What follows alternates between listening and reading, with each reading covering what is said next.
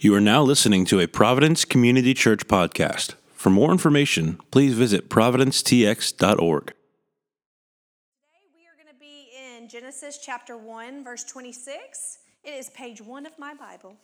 So please turn there with me if you have a Bible. If you don't have one, there should be one under a seat in front of you. If you don't own a copy of the scriptures in your home, please take that Bible with you as a gift from us today. We would love for you to have God's word in your house. So if you are able, please go ahead and stand for the reading of God's word. Again, this is Genesis chapter 1, verse 26. Then God said, "Let us make man in our image after our likeness, and let them have dominion over the fish of the sea, and over the birds of the heavens, and over the livestock, and over all the earth, and over every creeping thing that creeps on the earth." This is the word of the Lord. Praise be to God. Y'all can be seated. All right, good morning, everyone. It's good to see you. You guys all look lovely. So as Jenna was saying, we kicked off a series a few weeks ago called Blueprints, and basically kind of discussing the foundational, really the foundation of how God made the world, made us, designed us, and really how that speaks into our culture today. And I think it's a very important subject if you've turned on the news at all and followed the things that go on in our world. And with the widespread media and social media and things like that, we can see it probably much more than in past times. And we can see some crazy things happening if you are maybe a little bit older in the room and you come from kind of an older generation from when you were a kid to our society now. A lot of things have changed very rapidly, right? And so it's a unique situation to look and say, okay, biblically, how do we how do we look into our current cultural situation with solid biblical foundations and truths on how to navigate this with some fruitfulness. And so we thought it would be really good to just talk about Genesis 1, 2, and 3, and just really God.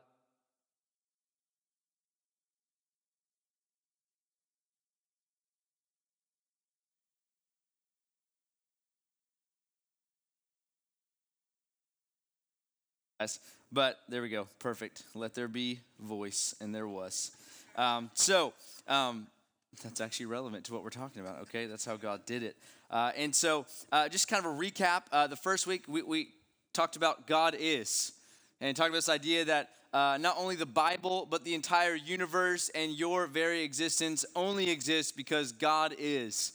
You are not at the center of the world. You're not at the center of the Bible. You're not at the center of anything. God is. And everything exists because God is. Everything's held together because God is. And then last week we went into creation. And we talked about how God just spoke and things were, right? How the world was not made just by these random series of trillions of events that may or may not happen, all happening at the same time, but rather it was a unique designer who has designed the world, has designed you and I in a very unique and unbelievable way, right? And he did this all for his glory. And so we talked about how God is good in creation, right? God has purpose in creation, which is so, so good. If you have not got a chance to listen to the sermon last week, I strongly suggest it.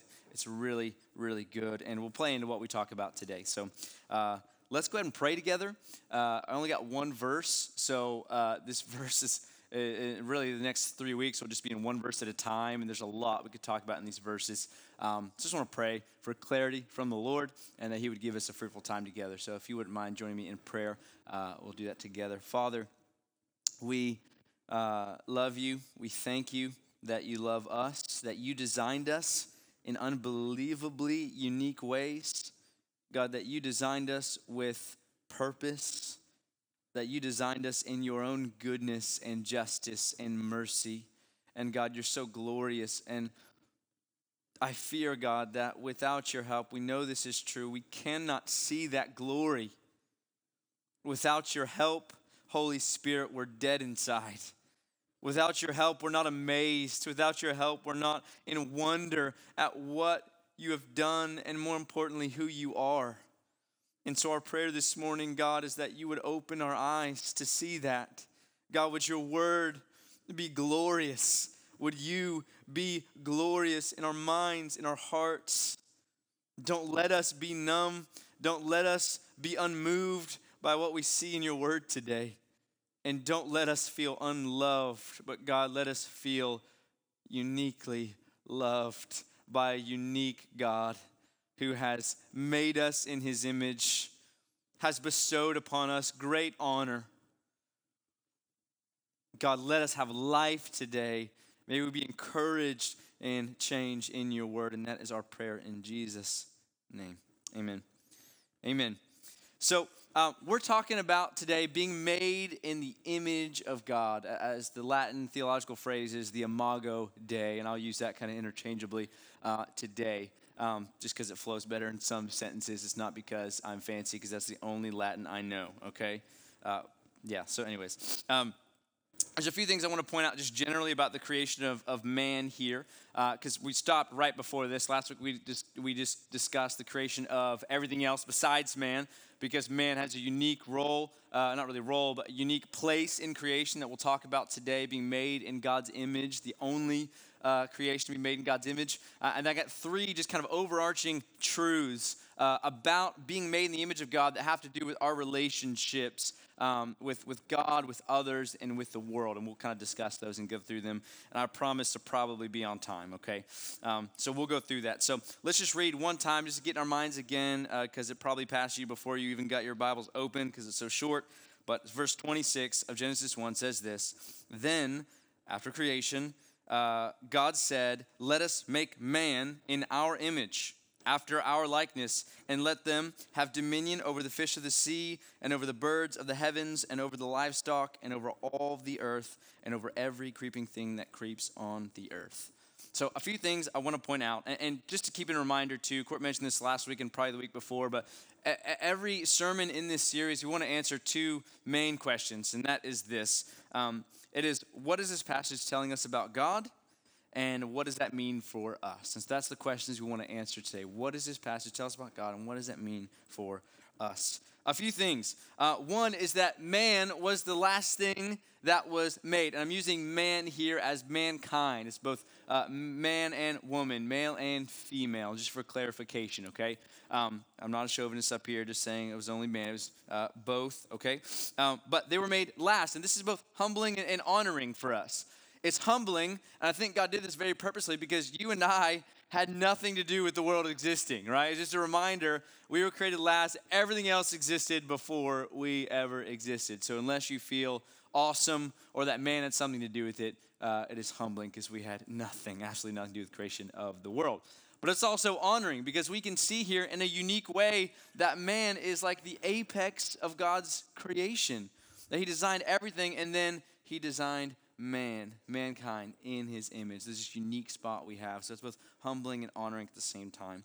Another thing is that man is the only creature that is created in the image of God. It is not said about anything else that was ever created except that man was made in the image of God. And we're going to talk about this more and some implications of that. But I just want to point that out. No animal or plant is made in God's image. We do not come from apes. There's a very clear distinction. And I don't say that because I have tons of science knowledge. I say that simply because the Bible says that we were the only creatures made in the image of God. And so we probably should ask the question, okay, well, what does it mean to be made in the image of God? And this is a question that probably 1 million books have been written about, and I am not going to pretend to come up with my own answer. And there are many, I think, maybe rabbit trails we could go on about what it means specifically to be created in the image of God. But I'll just suffice it to say that's beyond me.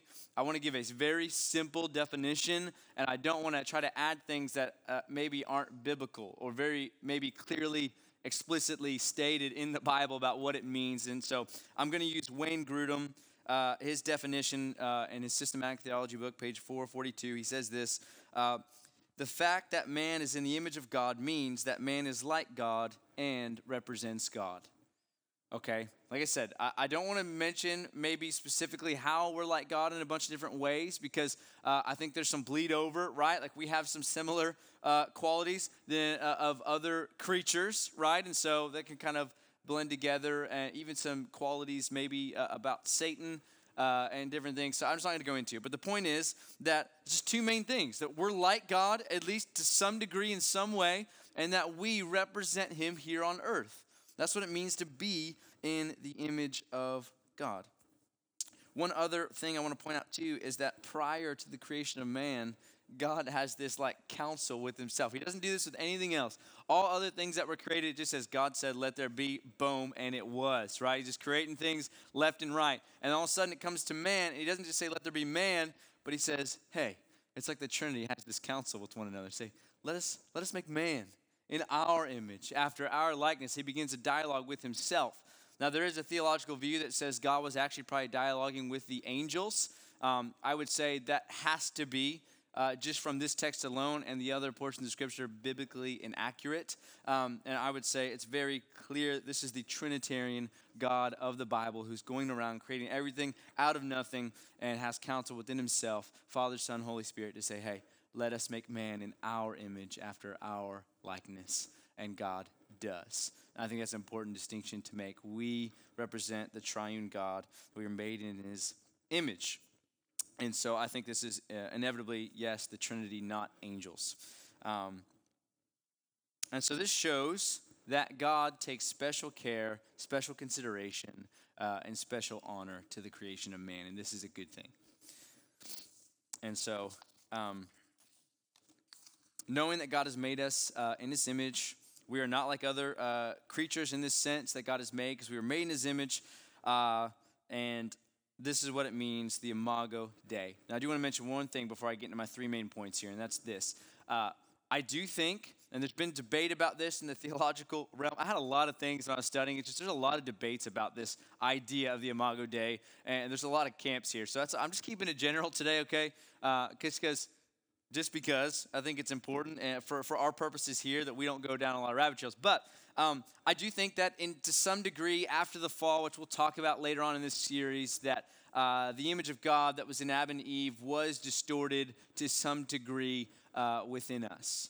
And I'll make the argument later on that it wasn't fully destroyed because there's very clear texts that say even the worst sinner still represents the image of God to at least some degree somehow by God's grace. And so I think there has been a marring of somewhat because of sin, right, of the image of God in us. And I think that will be restored in Jesus Christ fully one day. But for now, suffice it to say that I think we still, even as sinners, even as broken sinners, represent the image of God and are image bearers of God still. And I think the Bible would talk about it that way. So let's get into three things I want to point out about this text.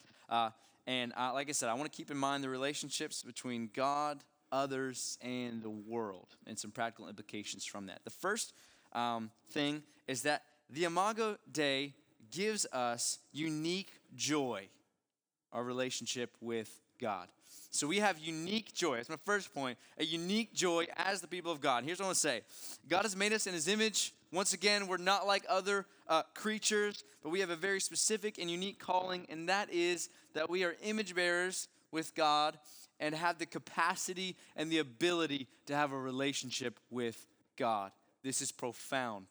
No other creature, no other creation has the capacity to have a relationship with God outside of us in this world.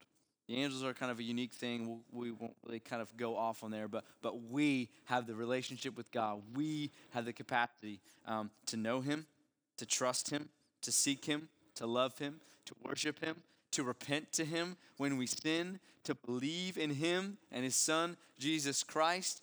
We have this unique relationship. Now, this privilege to know God, which Court discussed at length last week in a really good way. Once again, listen to that shameless plug.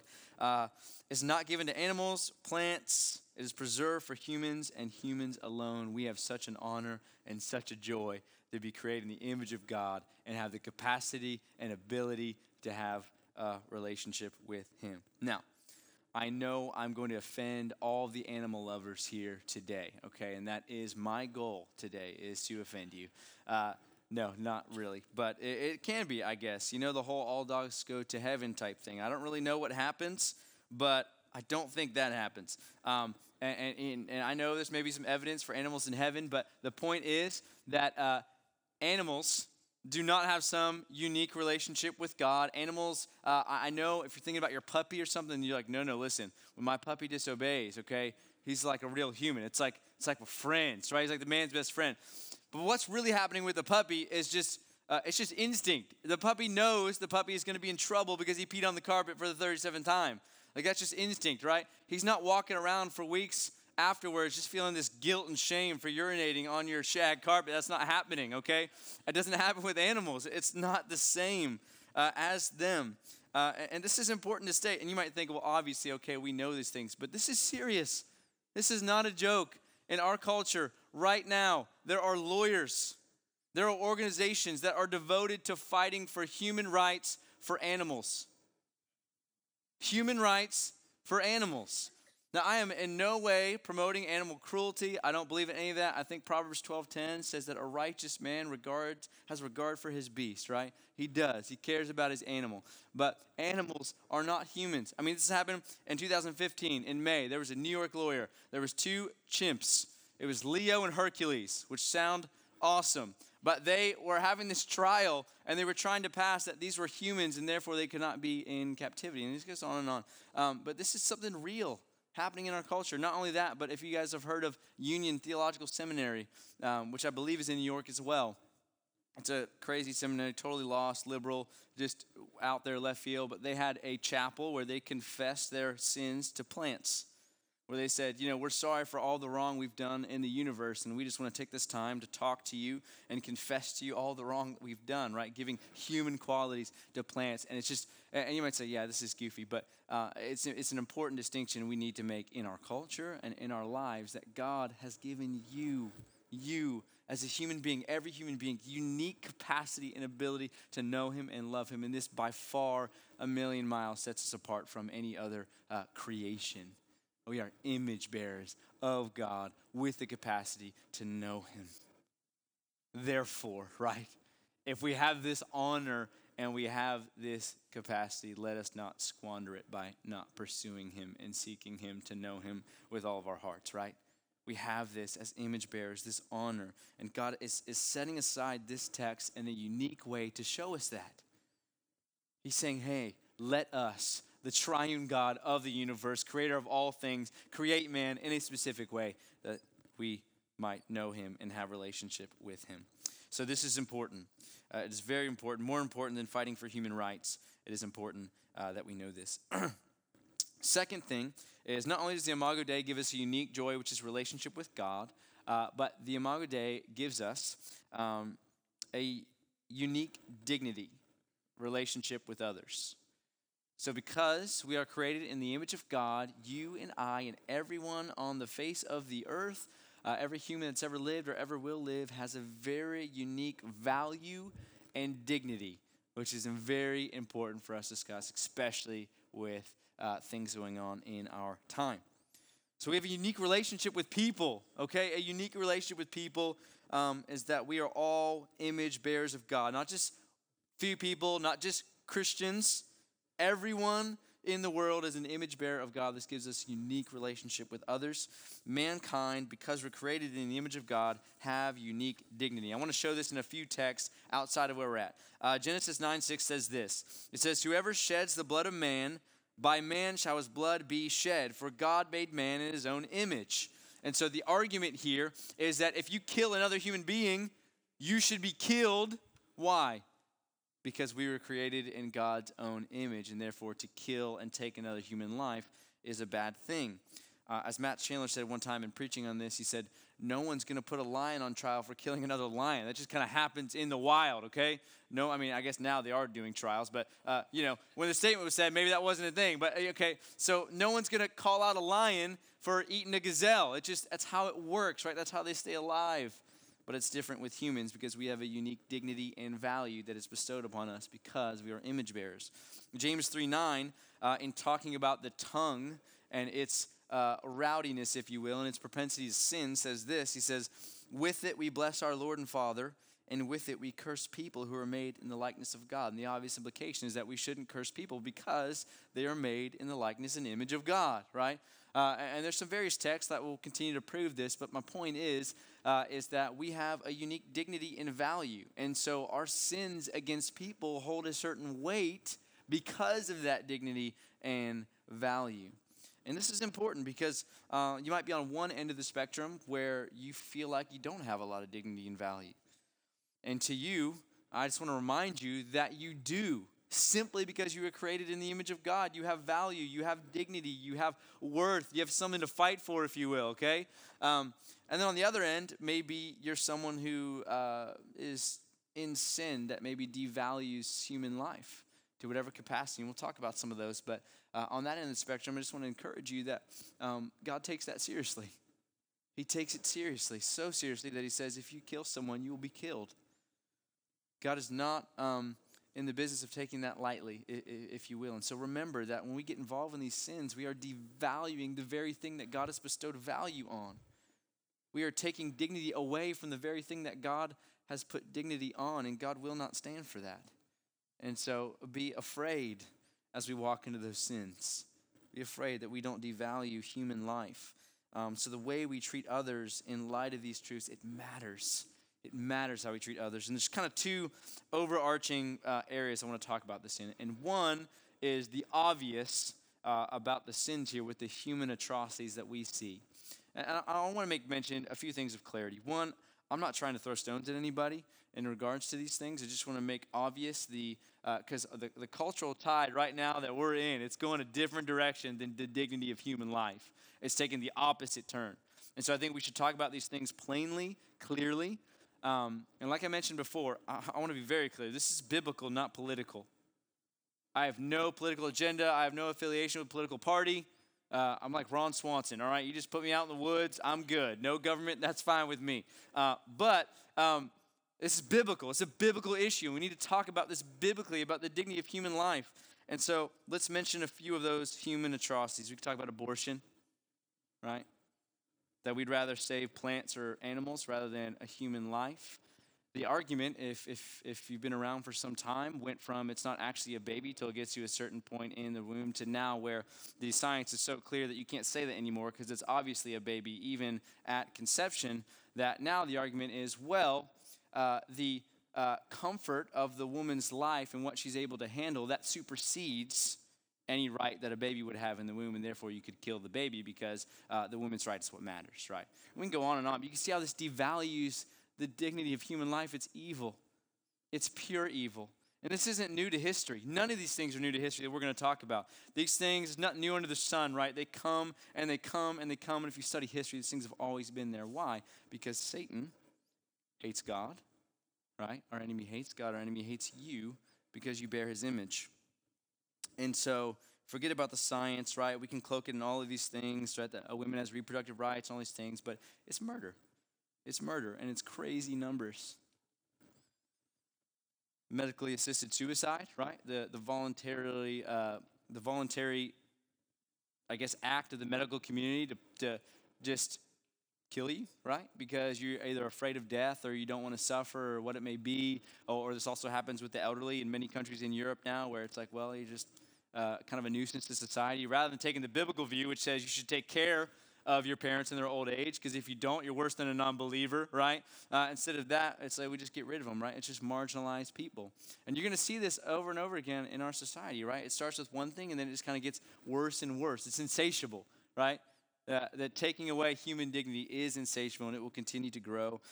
You can look at pornography.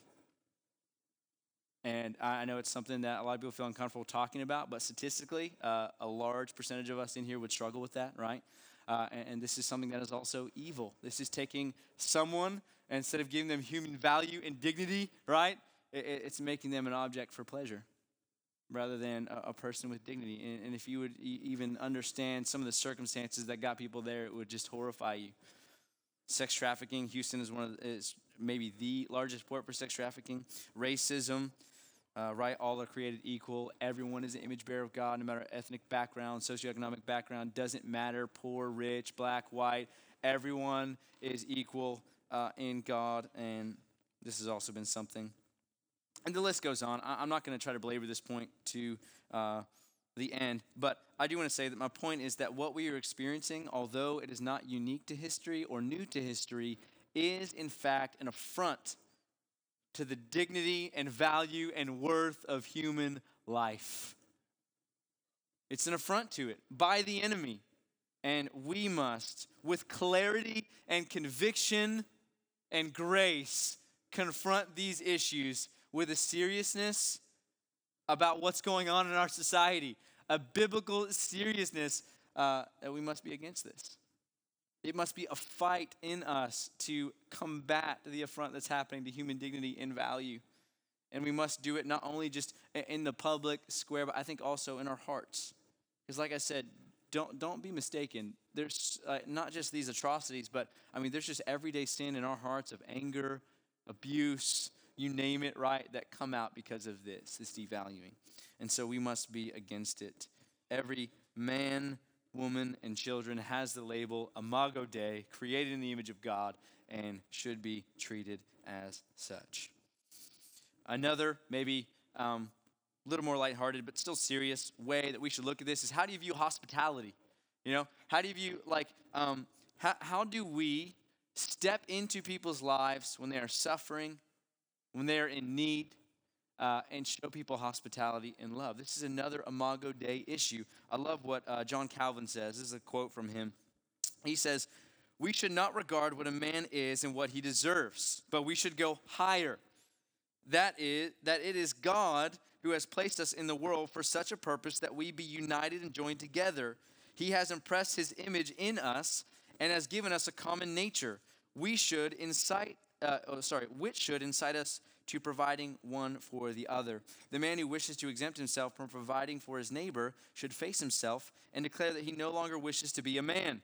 For as long as we are human creatures, we must contemplate as in a mirror our face in those who are poor, despised, exhausted, who groan under their burdens." I love that. He says, listen, our justification for providing for other people and loving other people, it's not simply them, but you must look higher to God, who has created all of us equal. And so to say, I'm going to be selfish with my resources and not step in and love other people would be to say I shouldn't be a man, right?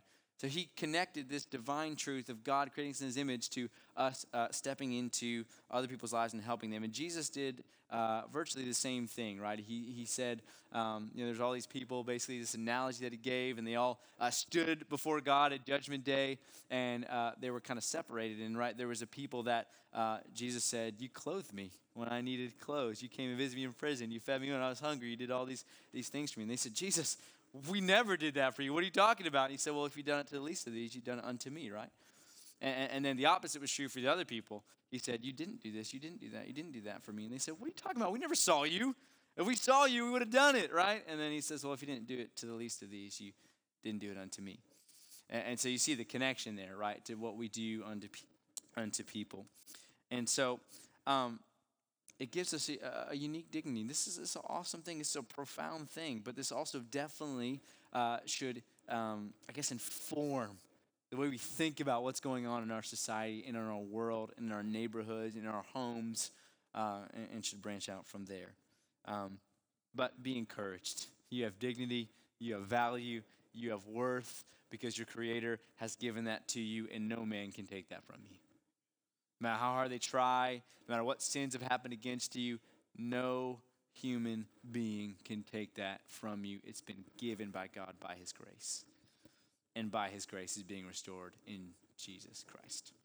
The third thing is the Imago Dei gives us unique purpose, our relationship with the world. So we got our relationship with God, this unique joy, our relationship with others, this unique dignity, and then lastly, our relationship with the world, this unique purpose. I love that Court mentioned this last week, but we have purpose. God created things with purpose, and he's given us, as his image bearers, purpose. He's given us purpose. So many people today, I feel like, struggle with a sense of purpose. I think this might be somewhat of the issue with the millennials, right? Which I think I'm included in that. I don't remember the exact cutoffs, but I think I am. I'm pretty sure. I like to not feel that way because it's a shameful thing to be a millennial, okay? because the picture you get is someone walking, on their phone and running into a pole or something because they're TikToking. But nonetheless, I don't TikTok if you were wondering. But it's going to be an exhausting, depressing life if you do not find deep and soul-satisfying purpose in God and what He's created you to be. Look at me. You will always, always, always seek purpose in the wrong things if you don't have this purpose. I mean, you will search high and low to find worth, to find dignity, to find purpose, and you will not find it but in God and what He's created you to do and to be. This is why He says, let us make man in our image. And what? And they have dominion over the fish of the sea, the birds of the air, the livestock of the field, over all the world. And we're going to talk about this cultural mandate in a few weeks from now, but I don't want to get ahead of myself. There's so many sermons I'm not allowed to cut into, and so I got to stick to this narrow lane. That's good. But He's giving us purpose, dominion over the world. And I'm going to translate this too. And we talked about this, I think, in the last couple of sermons. But God has given you the purpose to glorify Him by imaging Him to the world. What is your purpose? To glorify Him by imaging Him to the world. I don't know if that's actually a verb, but you get what I'm saying. By representing Him, okay? To be His image bearers in the world. This is your purpose. And if you embrace this purpose for what it is and find true satisfaction in this purpose and what God has created you to be, this is a life-giving thing. This is a joyful thing. This is not a boring thing. Our life as Christians is not boring. It's not boring. We've been given purpose. We've been given things to do. So the natural outflow of the Imago Dei is the cultural mandate. It's to go, subdue the earth, have dominion, rule over it, be God's image bearers over all of creation. Make the rest of the world like that. And so you and I, we exist to represent God. We exist to represent Him. And this goes into many other things. And like I said, I don't want to go too far down any rabbit trail. But I will say this. I think we get some clarity from the cultural mandate when we look at the new covenant. So when you got the old covenant, what we're reading here with Adam, there's this dominion, right, to go and subdue the earth, have dominion over it, basically take the garden and multiply it over all the world. And I think that's good, but I think it's only half of the story. I think once we get into the new covenant, we see the fullness of the story, which is what? Go and not just have physical dominion over the world, but spiritual. Go, make disciples of all the nations, right? This dominion is not just physical, it's spiritual. And like we mentioned before, we have somewhat kind of marred this image of God, I think, through sin, right? And entering the world and kind of messing things up. But I think in Jesus Christ, who, by the way, is the radiance of the glory of God, right? The exact imprint, as Hebrews 1:3 says, of His nature. And in Jesus Christ, Colossians 3:10, Ephesians 4:24, we are being restored to the image of our Creator. And I think that in that we are, as we become more like Christ, as we put off the old self, which has been slain with Christ, and put on the new self and walk in holiness and justice and mercy and all these things that represent God, we are bearing His image to the world. This is the whole idea, right? Think of Matthew chapter 5, right? That they'll see your good works and they'll give glory to your Father in heaven. And so just you alone in Christ, pursuing holiness, becoming more like Him, you are bearing the image of Christ and finding deep purpose in whatever you do. Listen, you're not going to find purpose ultimately in your career. You're not going to find purpose ultimately in your spouse choice. You're not going to find purpose ultimately through your kids. You're going to find purpose, God-honoring, joyful purpose in doing what you were created to do, which is to bear the image of God to the rest of the world. And in doing that, we find joy. So, we promised the answering of two questions. That is, what is this passage telling us about God, and what does this mean for us? I just want to recap that really quick. God is passionate about His glory. God loves His glory. You and I exist for that reason alone, to glorify Him, to honor Him as God, who He is. You exist for that. God is passionate about His glory, and He has created mankind to that end. He takes special care in creating us in His image. He wants us to know Him. He gave us the capacity to do so. He loves us And he's bestowed upon us a dignity and worth that is just mind-blowing, considering who we are and how we treat his glory and treat him. He loves us. What does this mean for us? We should embrace our relationship with God, our relationship with others, and our relationship with the world, and seek at all cost, with all of our capacity, to glorify him as we image him and become more like him. That is what you are called to do. That is the Imago Dei in the flesh, in you. And so I pray this is encouraging to you. I was debating for a long time how to end this sermon, and I don't know. I just want to pray. We just worship God through this, like we prayed at the beginning, that God would just open our eyes. I mean, these truths, they could just, pass right through your head, give no thought, never touch your heart. But God forbid that happens. I want to be blown away at the truths of God, at how he's designed the world. I want to pray for our world. God's in control. I know that. He's in control of every nation. He's in control of every person. He's in control of every politician. He's in control of everything. I have no doubt about that. But I want to pray. I want to pray for our world. I want to pray that the lies of the enemy would be crushed. The clarity of the scripture would be true. So, if you wouldn't mind, let's just pray together to that end. You guys can bow your heads with me. Band, you can come up whenever. Father, we just come to you this morning. Thank you. Thank you for creating us. Thank you for loving us. Thank you for making us unique above all the creation. God, thank you for making us in your image. What a beautiful and just baffling thing that we get to have a relationship with you and one another and the world and have purpose and all these things we talked about, Lord. Thank you. And God, our prayer this morning is twofold. One, we pray for our hearts. God, we want to be blown away by you. We want to be in awe. We want to have reverence and fear about who you are. And it's in the story of the Imago Dei that we just throw ourselves in worship to you and saying, God, you're awesome, you're glorious, you're magnificent, you're amazing.